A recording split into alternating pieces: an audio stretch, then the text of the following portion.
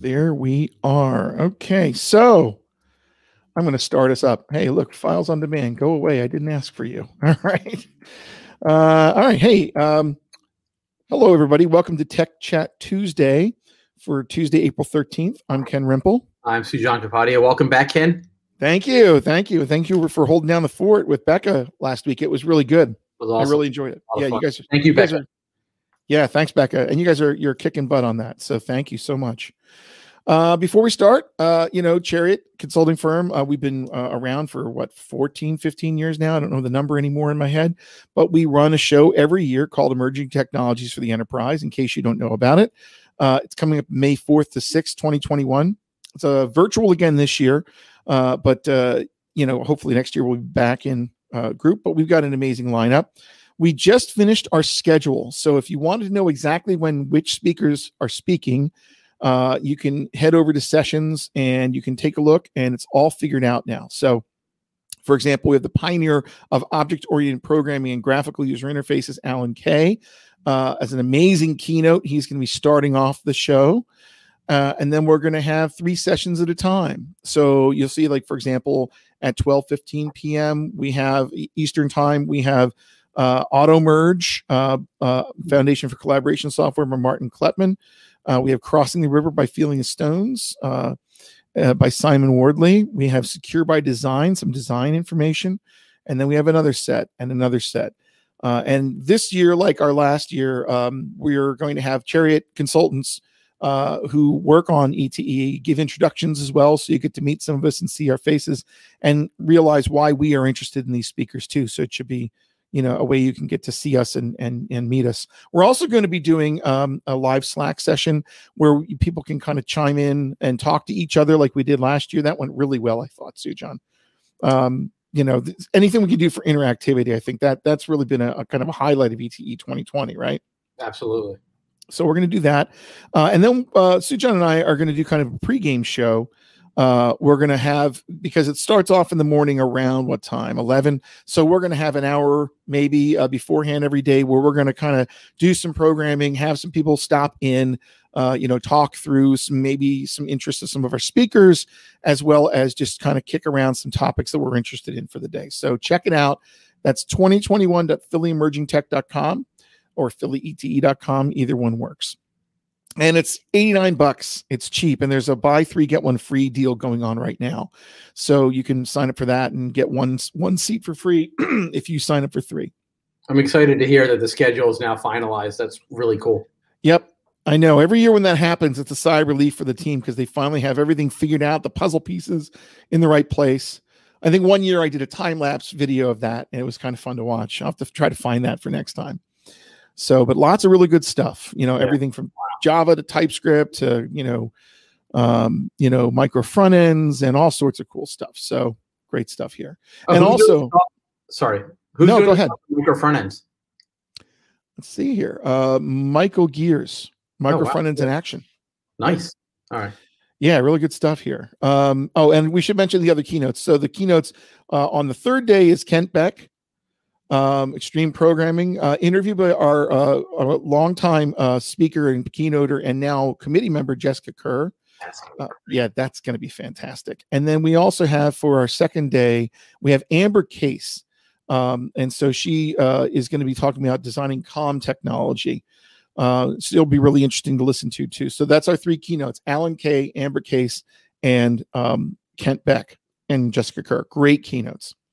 The other thing I wanted to bring up is if you hit our YouTube page, which is youtube.com/Chariot Solutions, you can get access to all of our prior ETEs. So, for example, if you go to playlists here, you'll see we've got all the women speakers who have spoken at all of our events, and that includes ETE and other events as well. And we have a super playlist of all the ETE content we have available all the way back years. So if you want to get a feel for the type of speakers we have before you buy your $89 ticket, you could do that. Or if you just want to see older talks that have really good tech that you might have run into before, as well as we have these, Tech Chat Tuesday talks all archived here, the 15 minutes with sessions that we do, and a whole bunch of other things like our single page app day and RxJS tutorials, and you name it, it's in here. So I guess with that, let's go to the news, shall we? Let's start off with OpenSearch. So tell me what this is happening here. We Elasticsearch was forked. Yeah. So Elasticsearch, the open source fork of it, called OpenSearch. So recently, Elasticsearch announced a new licensing model. I think several weeks ago or sometime in March, called the Elastic License. And that license, I have not thoroughly reviewed it. I believe in some cases it's more permissive than the previous licensing model, but in other cases, namely usage in cloud-based services like Amazon, it's restrictive, where it's not allowing. Actually, if you go to the Here it is. It says under the limitations, you may not provide the software to third parties as a hosted or managed service where the service provides users with access to any substantial set of features, et cetera, et cetera, et cetera. So unless I'm mistaken, to me, that clearly reads as, okay, you can no longer use Elasticsearch as a managed service, which AWS provides managed Elasticsearch with this license model. So it's been forked by Amazon, called OpenSearch, and with a license model that's permissive for being able to present and use as a service on Amazon. Now, it'll be interesting to see what does that mean in terms of keeping up to date and merging changes or patches or fixes in, and how much of it now becomes a bespoke, like, okay, Amazon making its own changes and optimizations, improvements, which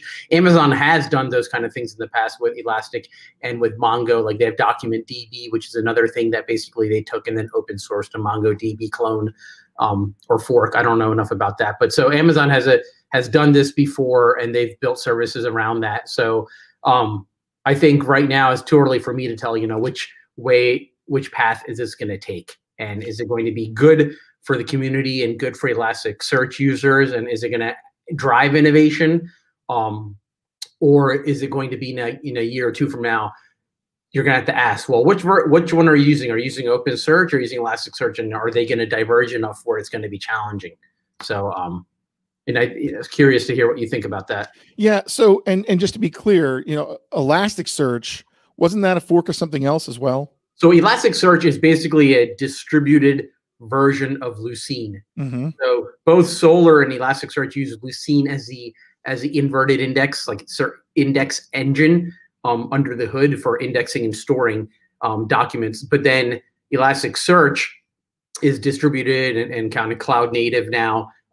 Solr wasn't meant to be distributed initially. I think there are Solr clusters, but it's not inherently distributed cluster aware like Elasticsearch is. So yeah, I'm glad you brought that up, because big shout out to Lucene, the thing that has been around for a long time and that they both heavily rely on. It's interesting because I know when they forked Lucene, there was the controversy of should we be forking Lucene to do this? And now there's an OpenSearch, which is kind of like another fork or whatever you want to call it of Elasticsearch. So do they have an actual product that's going to be running OpenSearch, or is that basically is that the core of Elasticsearch going forward, or is it going to be yet another way you could use it on their platform? I think they're going to go whole hog on OpenSearch. It's Okay. going to remain open source and community driven, according to the article, and basically it just sounds like they're making a long-term investment in OpenSearch and folks being able to use that. So OpenSearch is derived from Elasticsearch 7.10.2. Okay. And OpenSearch dashboards, which is derived from Kibana 7.10.2 as well. So I think they're serious about it. Right. And I don't know. It'll be interesting. Again, I think right now it's not going to make much of a difference. But as things diverge, if they do, it'll maybe make a difference months or a year from now. So they're going to rename the existing Elasticsearch service, which is on Amazon, to OpenSearch service. So it's also a rebranding. Mm-hmm.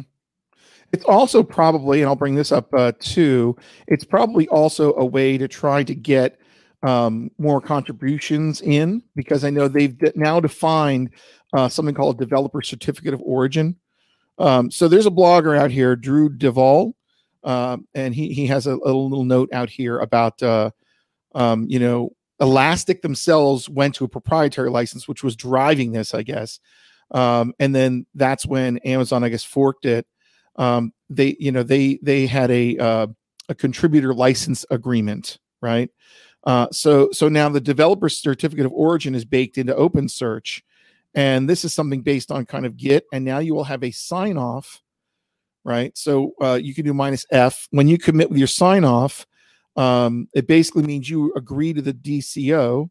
And that means that by making a contribution to this project, I certify as a developer that the contribution was created in whole or part by me, and I have the right to submit it under the open source license indicated in the file, I guess at that time. Or it's based on prior work, the best of knowledge, covered by appropriate open source license, etc. Same intent. Or someone else certified it. And I understand and agree this project and contribution are public. This is important. Are public, and a record of the contribution, including all personal information I submit with it, including my sign-off, is maintained indefinitely and may be redistributed consistent with the project or open source licenses involved. So it covers all the licensing terms. Interesting. Yeah, and it basically says that you are a contributor, period. Even if they take this thing and do something with it, they must make sure they acknowledge your contribution. Yeah, I mean, it sounds like there's like a e-signature component to it. So like it's a signed commit. So you're actually storing that it was you that did it and you approved it. And I guess that also helps from like if you were to like plagiarize or take something from closed source or something that wasn't licensed appropriately, but now you're committing it, they can figure that out. I mean, they'll be able to trace it back to you. Right. It's kind of double-edged sword, but it's positive for them and positive for you if you're doing a contribution, so that it doesn't end up being something commercial that you contributed to open source wise, and you don't get any credit, or your contribution is no longer from you in the future, or whatever you want to call it, that your license has changed out from under you. So this is interesting. I wanted to bring that up because kind of comes in with this. Be interesting to see if there are other companies that are using developer certificate of origin when they're basing things on open source. So that'll be an interesting thing to track. A bunch of big companies are siding with Amazon. It's like it was Capital One, Red Hat, SAP are all for this open source fork, and Amazon rebranding it and using that. That's great. That's great. And we should mention we are a partner of Amazon. We are an AWS service provider. We do consulting for them, just to be open.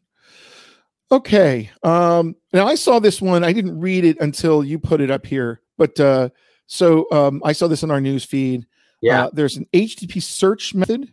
This is a new one. It's not called search. It's an IETF draft standard right now, which means that it could change many times or not end up being anything. But basically, the idea is that right now you either have to use a GET or a POST to do a search, right? So GET is idempotent and it's not meant to impact or have side effects a resource on a server.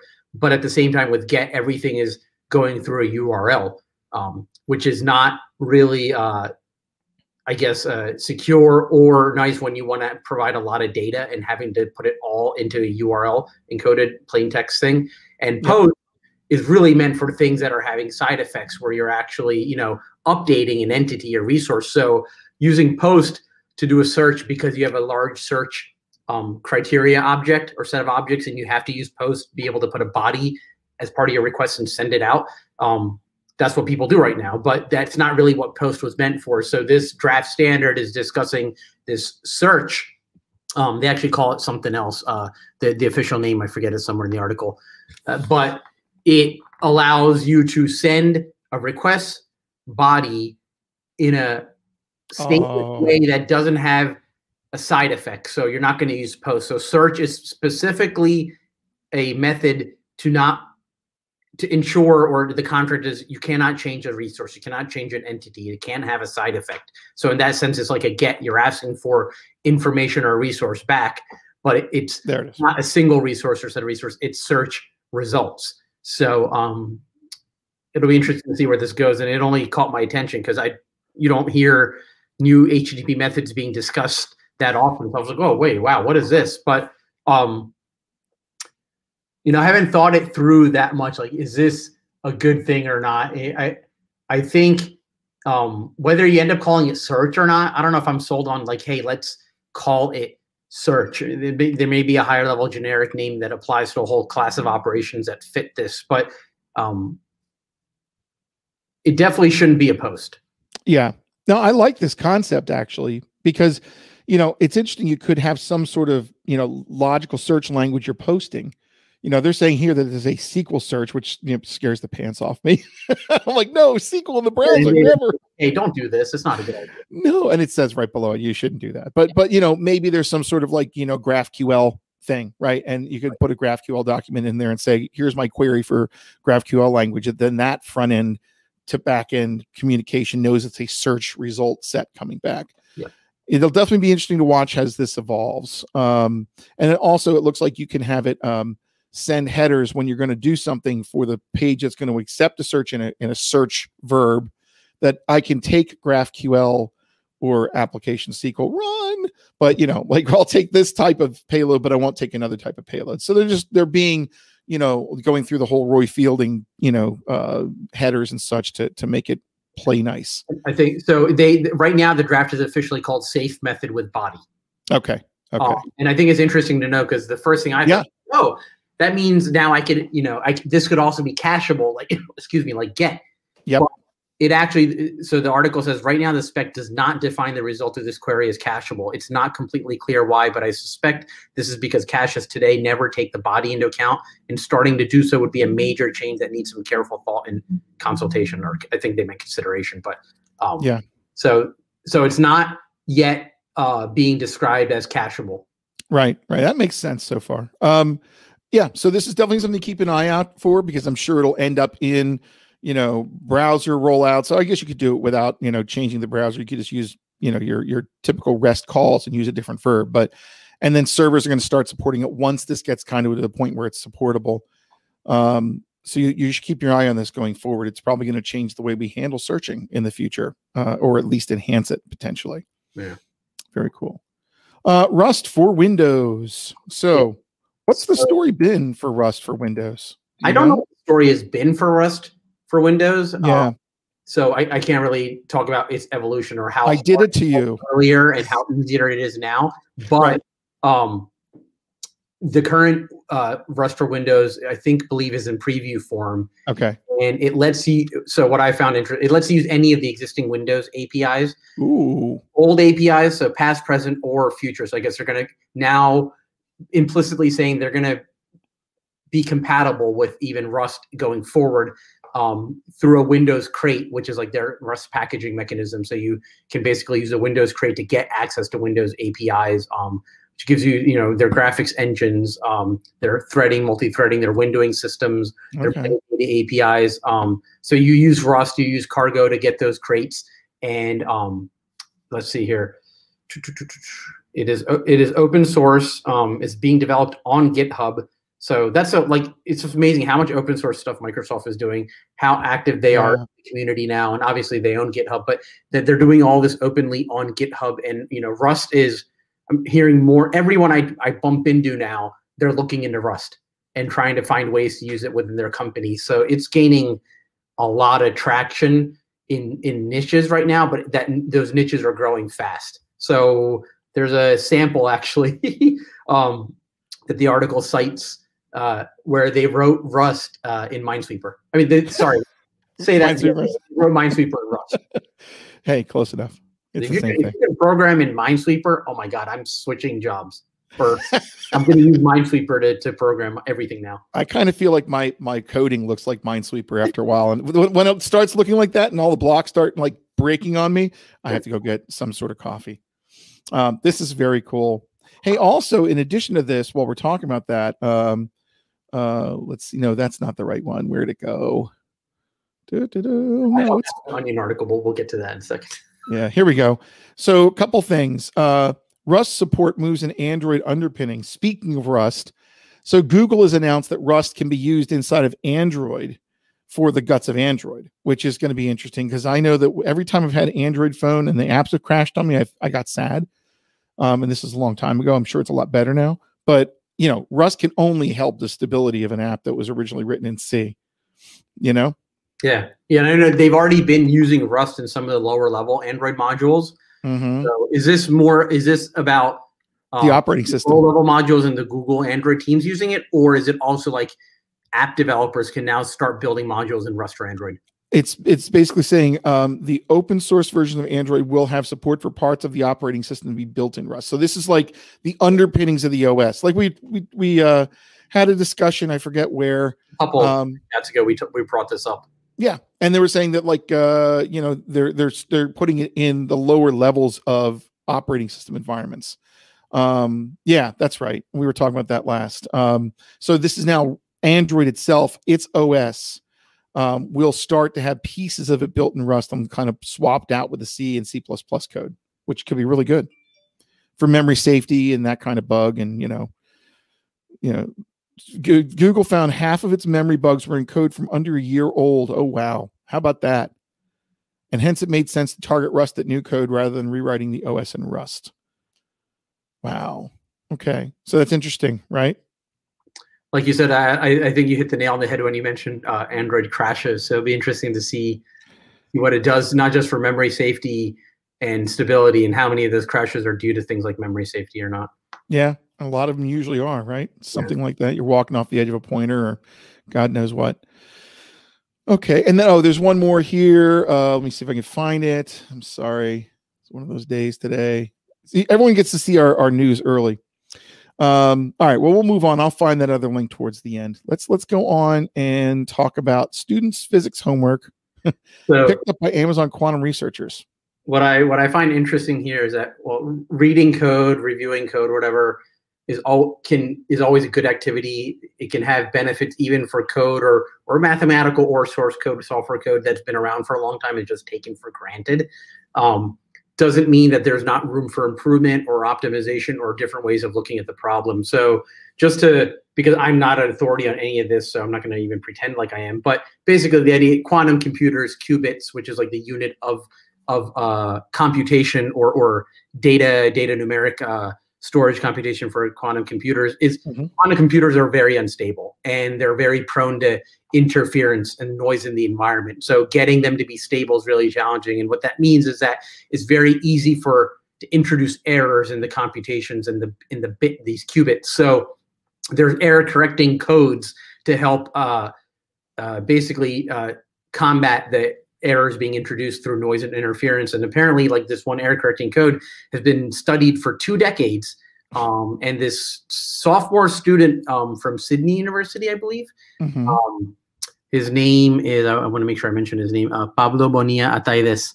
He looked at this code, I guess, and figured out a way to increase the error correcting capacity, double the error correcting capacity.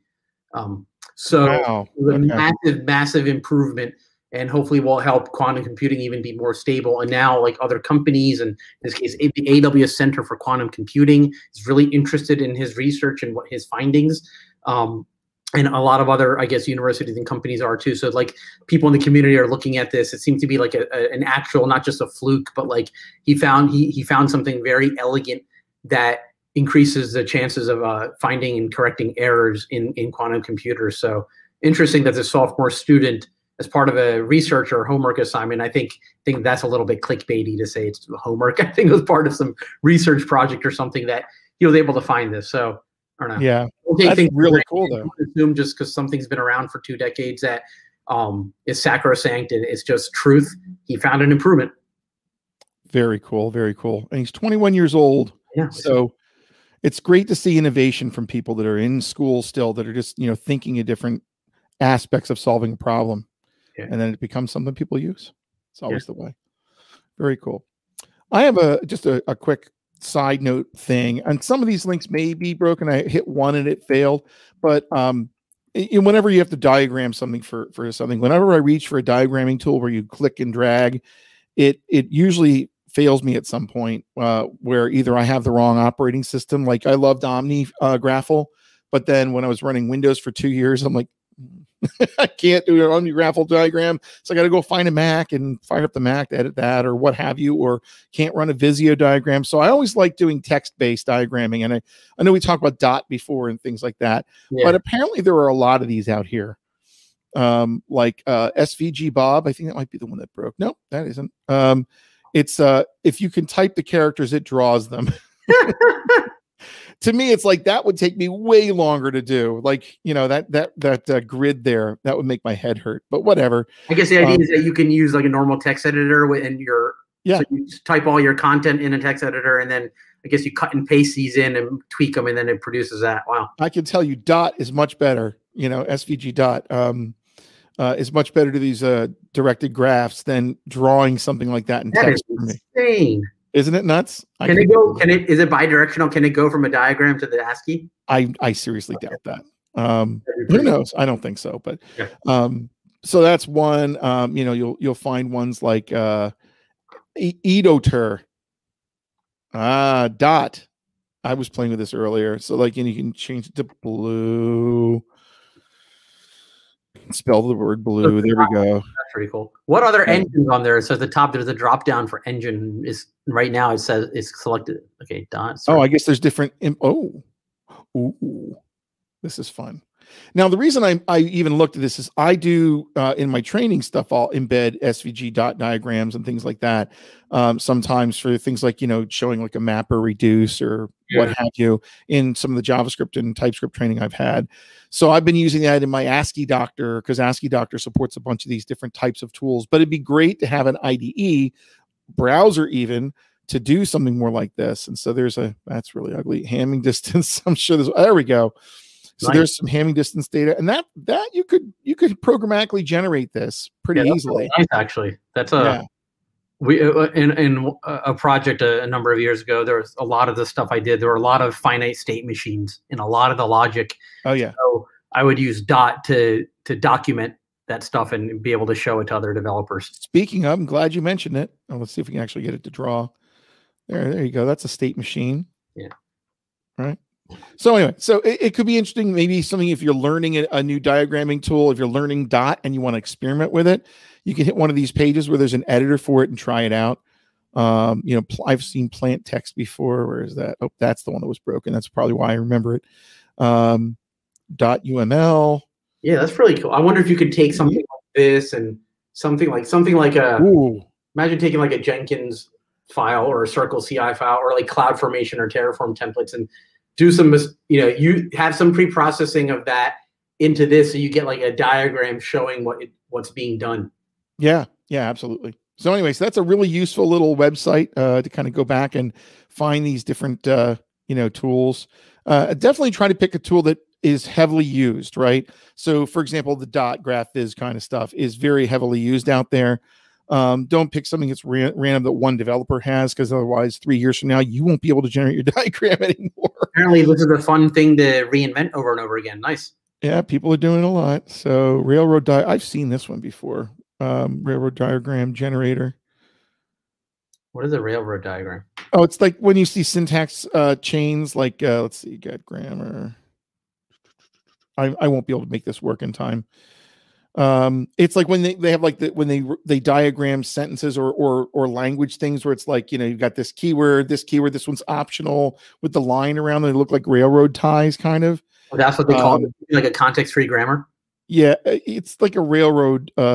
Yeah, I'm trying to think of. I clearly didn't prepare like so quickly. BNF type. So you're saying like you described the BNF grammar as it. a railroad diagram. Yeah, that's it. There it is. Oh, See, okay. I didn't know that had another name, because I just called them grammars or context-free grammar. Okay, that's interesting. And you can clearly see how much I prepped for this, because I would have actually. I'm sure there's a couple of them out there, but anyway. So this is kind of a fun topic. Okay. Oh, I have the other article I was looking for. AWS Shane Miller. She's an Amazon Web Service Senior Engineering Manager. She's going to be taking the job of the newly created Rust Foundation's first chairperson. Speaking of Rust again. So now they're actually going to have a chairperson for the Rust Foundation, and that chairperson is someone who's working on the Rust platform team for AWS. So it's not like she doesn't work with highly scalable platforms, right? I mean, the stuff that runs AWS runs the world.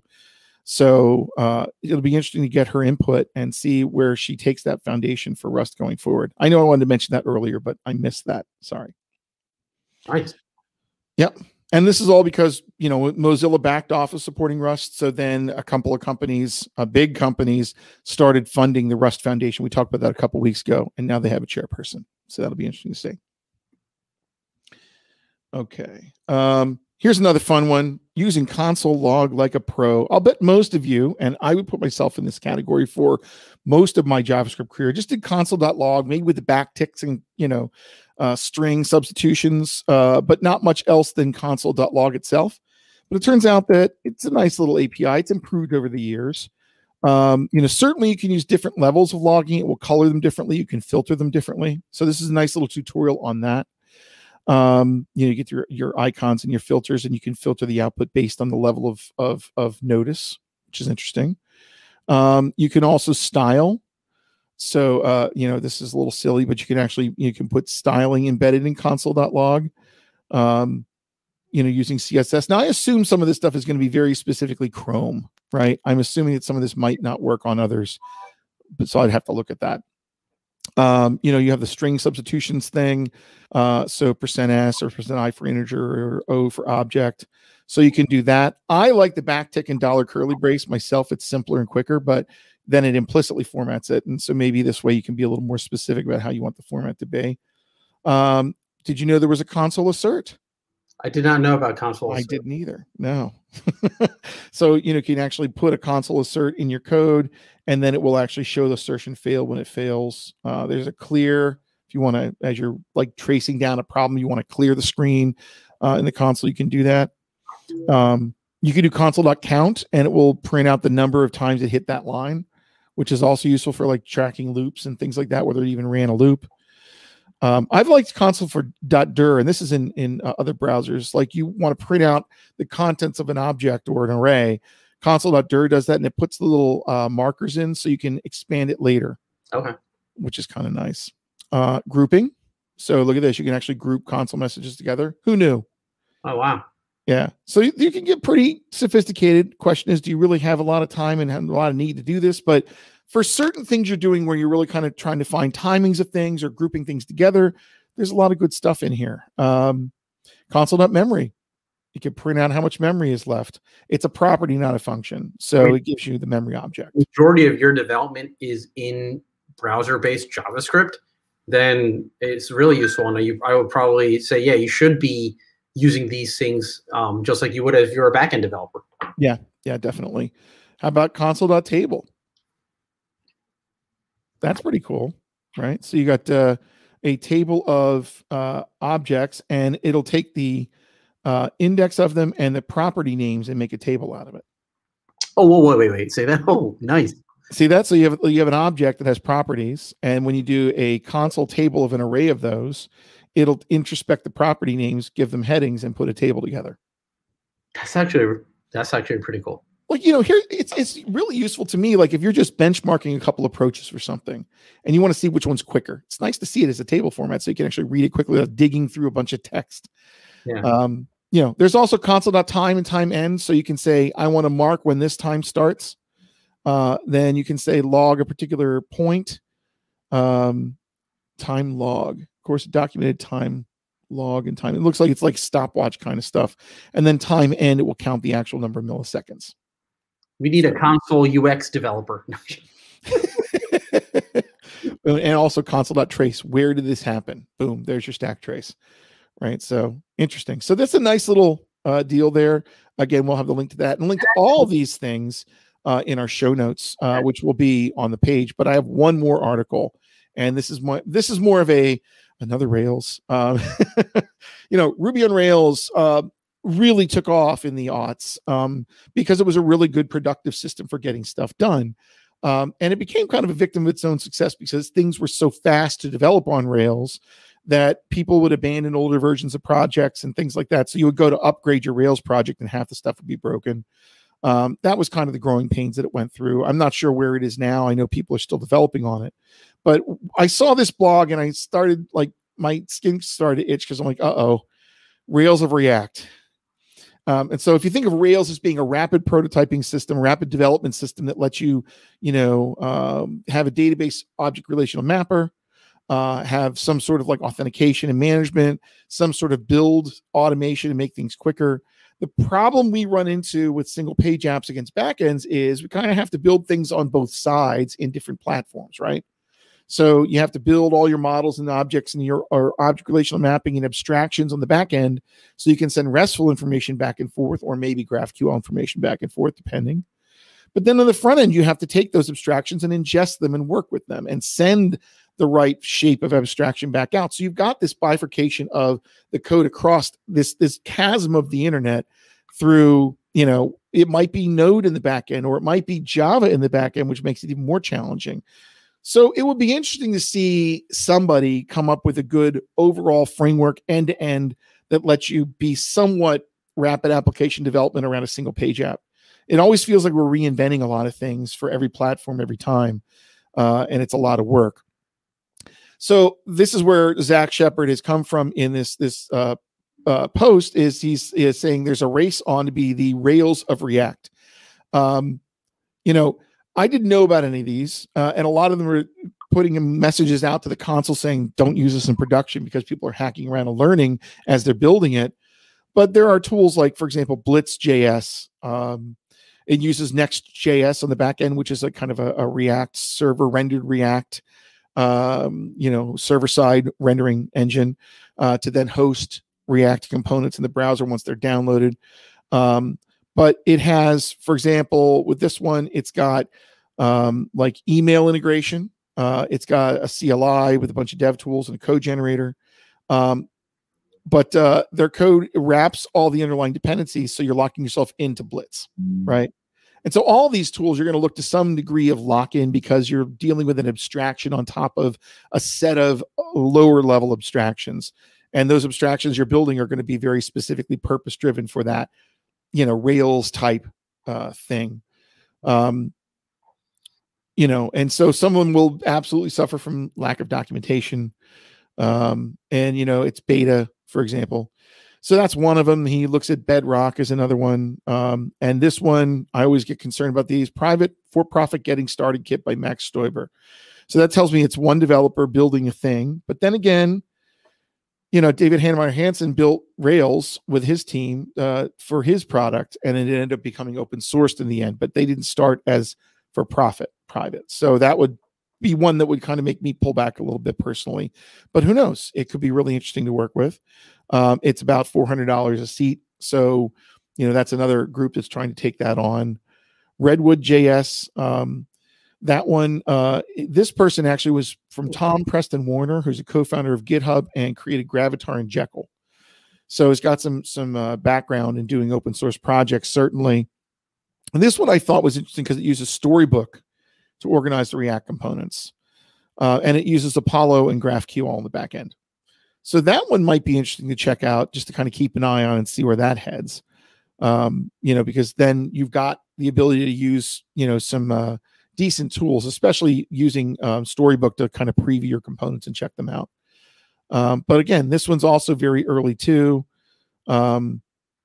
It also says Redwood is either wrapped its dependencies so strongly they are hard to see, or the team has completely re-implemented core features themselves. It means you're tightly locked into their framework once you start building. It's deeply opinionated. That sounds like Rails, about how you should do things. Like, so in their case, it's organize and work on your application. And it's pre 1.0, so it's still too early to pay attention to. Maybe just keep your eye on. And then application, the one difference about that one is that it generates code, and the code doesn't rely on an application, so to speak. It just generates code. And so it really is something where you don't have to then use their libraries or anything.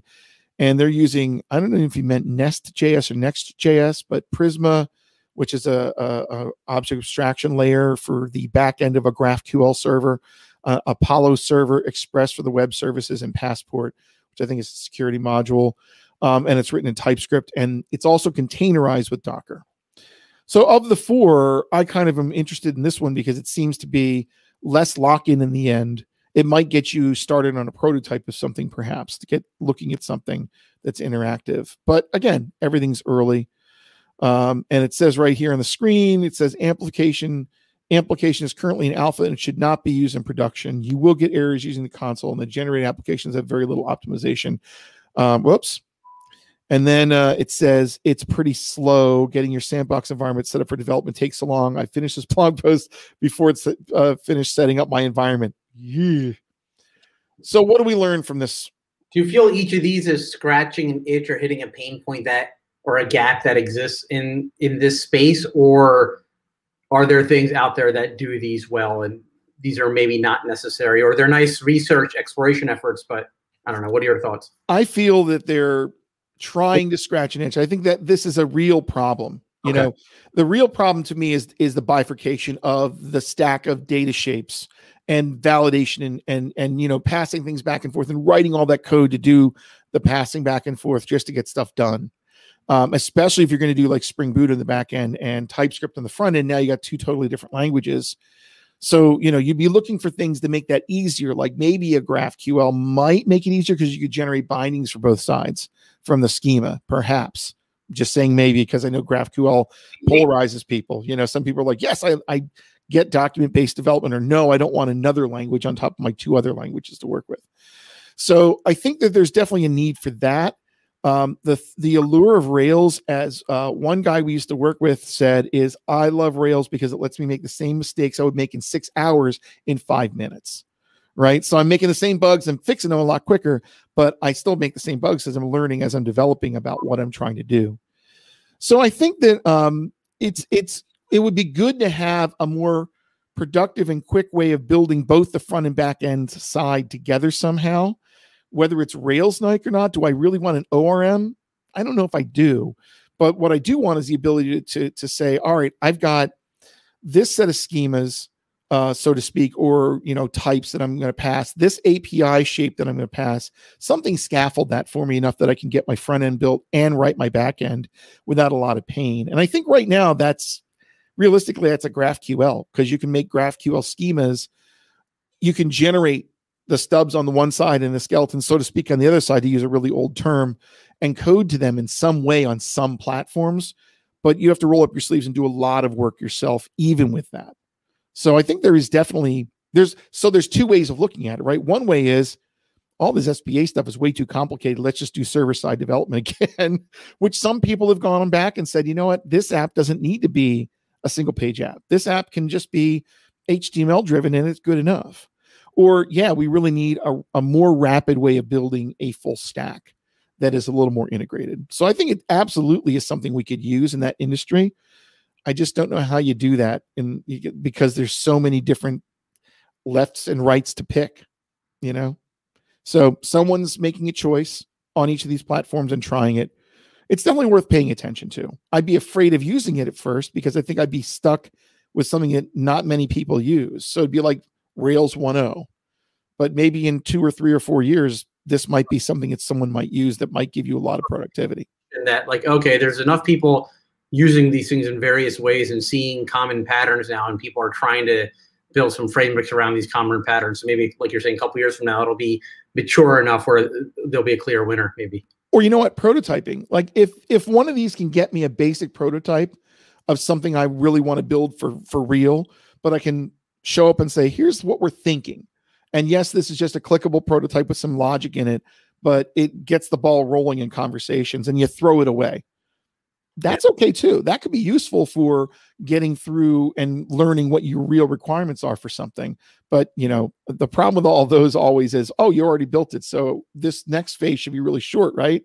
You know, that was throwaway. Yeah, this is throwaway. Remember, he said throwaway. You know, so anyway, I know it's a little bit of a rant and a little bit of I'm skeptical, but I think it could be really cool, at least for prototyping, and maybe for certain cases, it could be really nice long term. All right, I think that about does it. I thought we were going to be short today, but here we are, 45 minutes. It's like no matter what we pick, we always end up about 12:45. So if you want to communicate with us, please hit us up on Twitter. We are at TechCast. So tweet us there. We'd love to hear from you. You can put comments in the show on YouTube, youtube.com/ChariotSolutions. Or if you go to ChariotSolutions.com/TechCast, you'll see our podcast right there. And we will keep track of the video there as well. So those are a couple of ways to get to us, but definitely, you know, make sure you hit the like button if you enjoy this, and make sure you subscribe to see new issues and new content from Chariot Solutions. And for that, I'm Ken Rimple. I'm Tujan Padia. You guys have a great week. Take care.